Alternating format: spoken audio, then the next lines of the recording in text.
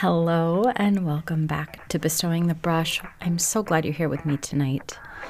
It is, if you are listening in real time, it is a couple weeks before Christmas. So I just wanted to tell you that giving the gift of art education is one of the most important things that you could do. I know you probably got all of your gifts ready for those that you love. But think about that person in your life that may want this as a gift for themselves to do mother culture or to have to teach their children with, or just for you. I think it's a great gift to give to yourself as well. It also pairs very nicely with a brush and some pigments that you could set in the stocking. And you can head over to bestowingthebrush.com/courses to look at that, purchase it, and to gift it to someone else. There is a little gift icon in the box that you can click, and it will send them a redeemable code to redeem their gift. All right. As we are speaking about painting and brush drawing, today I will be reading you a Parents Review article called Brush Drawing. And this one is by Miss K. Loveday, and it was read at the Students' Conference in 1909 at the Easter Students' Conference. So, listen in as Miss K. Loveday talks to us about brush drawing. In the Fessole Club papers, Mr. Collingwood speaks of art as one of the means of educating the human spirit, the object of which is not to be attained, he says, by hastily piling up a babble of far-fetched graces and futile accomplishments, but by developing the resources and confirming the powers given. Then he goes on to say that art as a means of education has not fulfilled its mission. It has been too often employed in the service of vanity, to teach a mere accomplishment, an idle trick by which the amusement of an odd half-hour shall be passed off as a colorable imitation of the work of genius and labor. There is no education in that, any more than in teaching dogs to dance and parrots to talk. And yet, art, when rightly directed, is educational, for it trains not only one faculty, but all the faculties together. It trains the hand and the eye, and it trains the head and the heart. It teaches us to see and to see truly. It teaches us to think. That science can do, but it teaches us also to admire and to love. It disciplines the emotions. With these views before us, how are we to begin to develop the powers we all have in our possession and continue in solid, straightforward progress? The means we employ in the Parents' Union School are picture talks and brush drawing.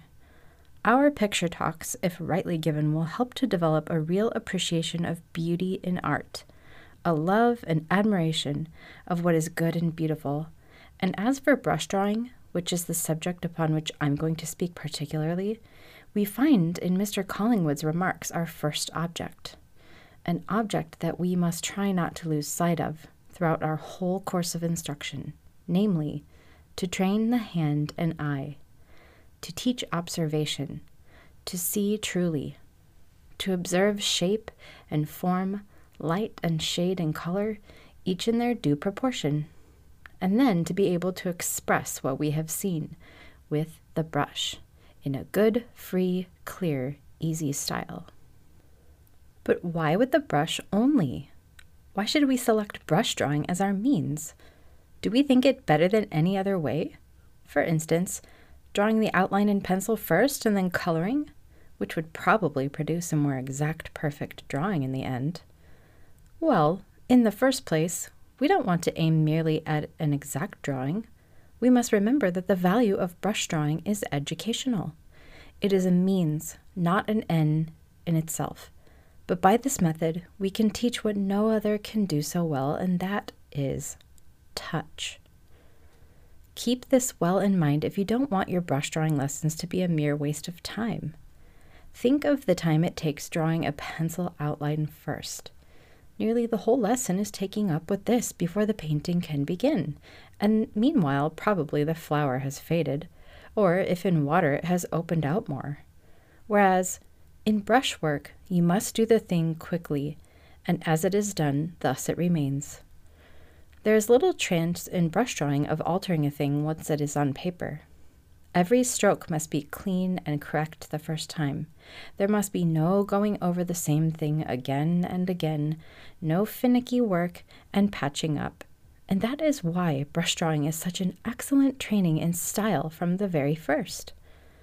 Then again, you have to try and look at things in a simple way to grasp the general effect of the whole thing and subordinate detail to composition. The tendency among painters of the present day is to obliterate detail and record impressions. Without going too far, I think we may learn much from them in this respect and encourage our pupils to look at things in a large way. It is much better to teach children to see things in their right proportion from the beginning, and this can only be done by letting them paint things in mass. The effects will seem more real to them, and the proportions more easily seen and balanced than by any outline drawing. Now, let us suppose we are to begin teaching a child of 6, class 1A in the PUS, who has never done any brushwork before. How are we to start? We immediately think of blobs, and possibly don't feel in the least inspired. But still, the first lessons in brush drawing must begin with stroke practice, and I dare say it need not really be so tiresome and messy as we expect. We must show the children how to hold their brushes and how to use them. They must use the whole, not only the tip. A good deal of practice is necessary to make them work freely and easily and control the movements of their fingers. The direction of the strokes must be varied, and the brush used in many ways. They can learn to make quite nice patterns and designs. Some children are rather clumsy to start with and will want more practice than others. The great thing is to keep up the interest and make them do really good, clean work. Not pages full of blobs, the last as smudgy and bad as the first. The right amount of paint and water, the hand held high, and the fingers well away from the tip of the brush, and the stick of the brush always leading the stroke, never pushing it. These are the main points to be remembered. I should not spend too much time over blobs. A few minutes practice at the beginning of each lesson, and then let them attempt some natural object that they can have before them. I should begin with some simple sprays of leaves that have the shape, or nearly so, of the brush, and flowers such as snowdrops or buds of daffodils. But I should not let them do these in color quite at first. It does no good to let them misrepresent things. Make them work in monochrome. And as soon as they have sufficiently mastered the strokes of the brush, make them distinguish between light and shade. They can always do their blobs and patterns in any color they fancy. Then they will gradually be able to attempt more difficult subjects, animals amongst other things. There is always a certain joy in painting in life, and I think children feel this and are more easily interested in painting things from nature, and especially animals. I know there are certain difficulties about doing animals. There is not always one at hand at the right moment, and then they are constantly moving just when you least want them to. It will really be nearly all memory work, and, if for that reason only, splendid training for the eye. You could get the children to paint any animals they have seen during their walks, sheep, lambs, cows, birds, etc. Or perhaps they can watch some from the window, or they probably possess pets of some sort, a dog, a cat, rabbits, a parrot, or some bird that they might paint in various positions. This kind of work affords excellent practice because it has to be done quickly and boldly. There is no time for minute details. The attitude and most salient features must be grasped and expressed simply. Broad effects must be aimed at. A boy of 9 that I was teaching did some quite good studies of his dog, a rough-haired terrier that was always with us in the schoolroom, and besides doing various insects in his nature notebook that we had temporarily secured under a glass, he one day painted a mouse that was caught in a wooden trap, and which he afterwards secretly let go to be the great annoyance of the housemaid. We must be very sure that the children paint what they really see, and not what they imagine they see. A great deal depends on making them look properly and carefully before beginning to paint, especially when it comes to considering lights and shades and colors. I believe it is easier to study lights and shades in monochrome first. I always find it a good plan, in whatever they may be painting, to draw my pupils' attention to the strongest lights and shades by making them look at the object with half-closed eyes and say what they see. This shuts out the details and brings out the most salient lights and shades. Looking through a piece of colored glass has the same effect and may be of use to some. Now, when it comes to representing colors, I believe difficulties sometimes arise. Personally, I don't see why there should be any if the previous teaching has been careful and graduated. But I am told that some children persist in seeing flat color instead of light and shade, and in seeing things, not from perversity, quite differently from the teacher. Of course, no two people see things exact alike, but seeing color quite flat in a rounded object, and with a good light falling on it, seems almost incredible. Unless those unfortunate children have something physically wrong with their eyes, it must be that they have never learned to look and observe, that their previous drawing lessons have been pure waste of time. Have you ever tried letting them paint reels of colored silks, placed in a good position with the light falling on them sideways? It helps them to find the different colors of each when in the shade. They know that the silk is really all the same color, whereas in flowers it often varies even in one petal. Now they have to realize that colors appear different according to light and form. Some people see or imagine the most wonderful varieties of colors in their shadows. The old painters used to paint their shadows black. I don't think it is absolutely necessary to form any fixed rules about obtaining the right colors for the shadows, but there is one that may be useful, especially for children who have any difficulty in this respect. Mix blue-gray with whatever color you have used for the lighter part. This generally produces a good effect. Thus, for instance, pink and blue-gray will become mauve, yellow and blue-gray, green, red and blue-gray, purple, green and blue-gray, a bluer, grayer green. All the colors required should be mixed on the palette before beginning to put them on the paper, and then the work should go straight on when once begun, using the colors in turns and washing one into the other where a graduated effect is wanted. Aim at getting the shades deep enough at once, for there must be no going over it again. As a rule, brush drawing seems to be applied chiefly to representing flowers and plant forms and making patterns. All the books I know of deal chiefly with these particulars. If you want a book to help you, I don't think you could find anything better than May Mallam's Work with the Brush. Some persons of a utilitarian turn of mind hold that the main use of brushwork is merely in the nature of decorative design and pattern making, and in consequence they trust very little to brushwork in any other respect. I don't think brush drawing should be looked upon only from that point of view. Designing is, of course, very useful and delightful, but I consider the main object of teaching brush drawing to be educational, and its greatest charm the good touch it helps to develop.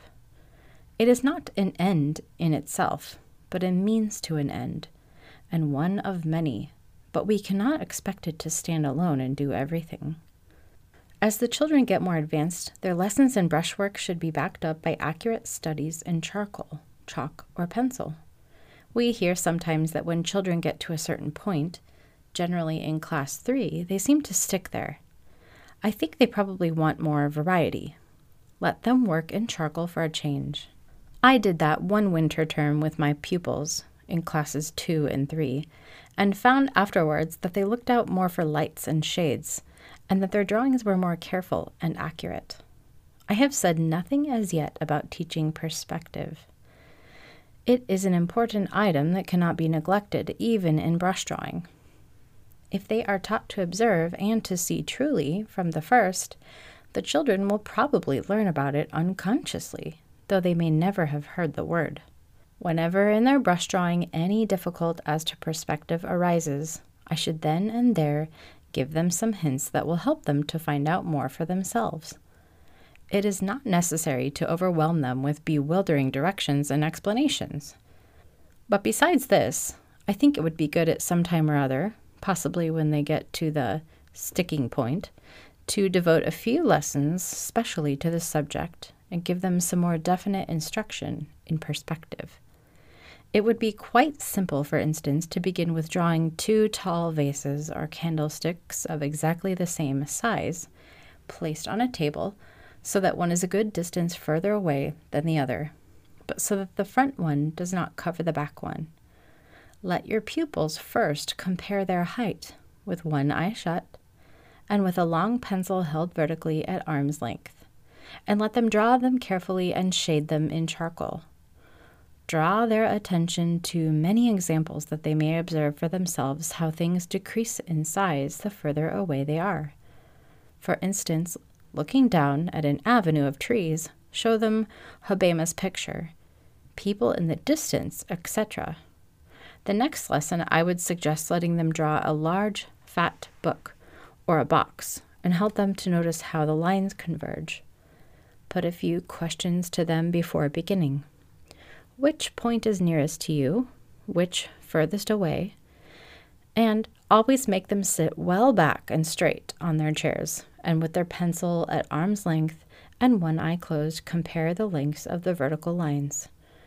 Observe that these always remain vertical and only decrease in height in the distance. And then, holding the pencil horizontally, notice the direction of the other lines by getting the angle they make with the pencil and the amount of foreshortening. For measuring and comparing, the pencil must never be held in any other way than absolutely vertical or horizontal.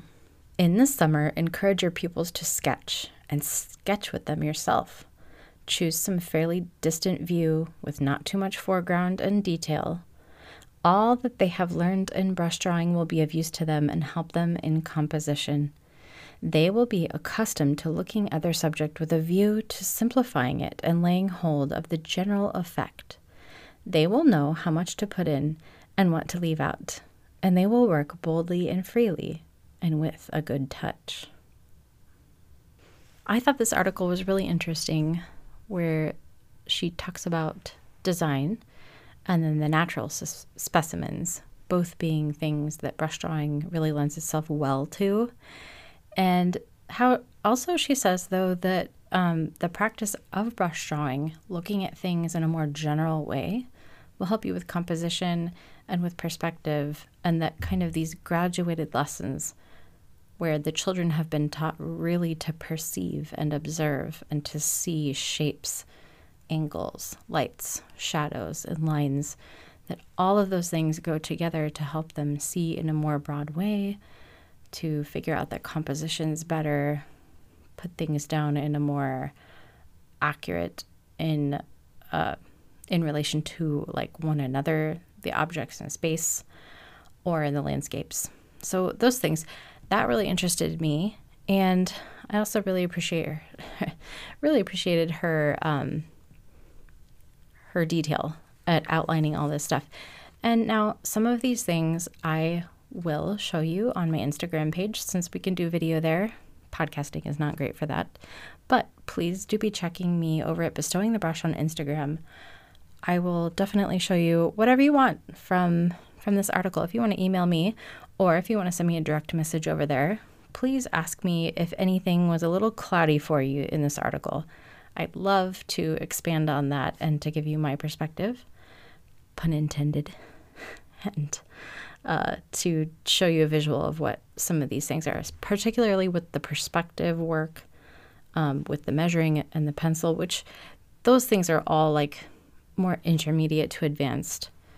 Things like learning your first few strokes, those are all in my course as well. I go over all of those basic things, learning touch, learning how to be gentle but use pressure on the brush as well. So that's a great resource.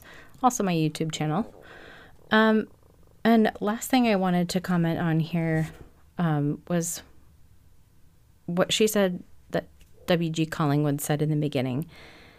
And I just wanted to point out that drawing doesn't just train one faculty, but it trains all the faculties together. It trains the hand and the eye, and it trains the head and the heart. It teaches us to see and to see truly. It teaches us to think. It disciplines the emotions.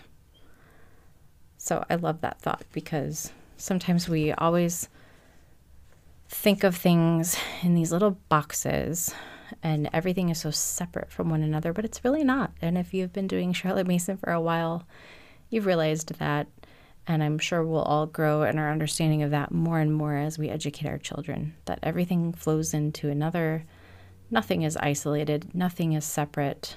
Learning drawing helps all of the other subjects, and all the other subjects help you learn how to draw as well, too. So be encouraged. It is Christmas is coming upon us this week, so I'll be taking a break here for a couple weeks. You won't hear me on the podcast. You won't see me on Instagram. I will be resting with my family, enjoying time with them. I'm really excited to do that this Advent. It's been such a crazy year, as you know. We all need a little break from being online and Zooming and listening to podcasts and watching YouTube and the latest current events.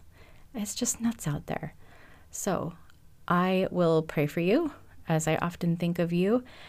And remember to pray for your students. Remember that they are persons. I had someone ask me this week that their child hates brush drawing, and they're so discouraged by it because they love doing it in their free time. They're really having a great time, the parent, and the child just isn't loving it. And so I encouraged her to put it away for a while, to pray for their student, to kind of watch them and see what their interests are, but not to be pushy, because, you know, when you're pushed into something, that really does kill the enjoyment and kills you wanting to learn about it. So I have full confidence that as the mom goes through my course, which she's doing, that her learning it, she will come up with great ways to introduce that into her son's life as he is ready. Not every child is ready right at 6. So remember that too, that everybody's so different. Keep on going. Keep on doing what you're doing, because this is really important work that we are doing in our children's lives, giving them an education, giving them this time spent pouring ourselves into them, serving them, loving them, even when it's hard. It's so hard on the daily basis to plan and prepare and implement and do this day after day, that this will all be worth it. Educating your children will have such an enormous effect that I don't think we realize, but it's what we're called to do. It's what the Lord wants us to do. So let's go out there and do it. And may you remember your Lord and Savior this Christmas season. I will talk to you all later. Bye.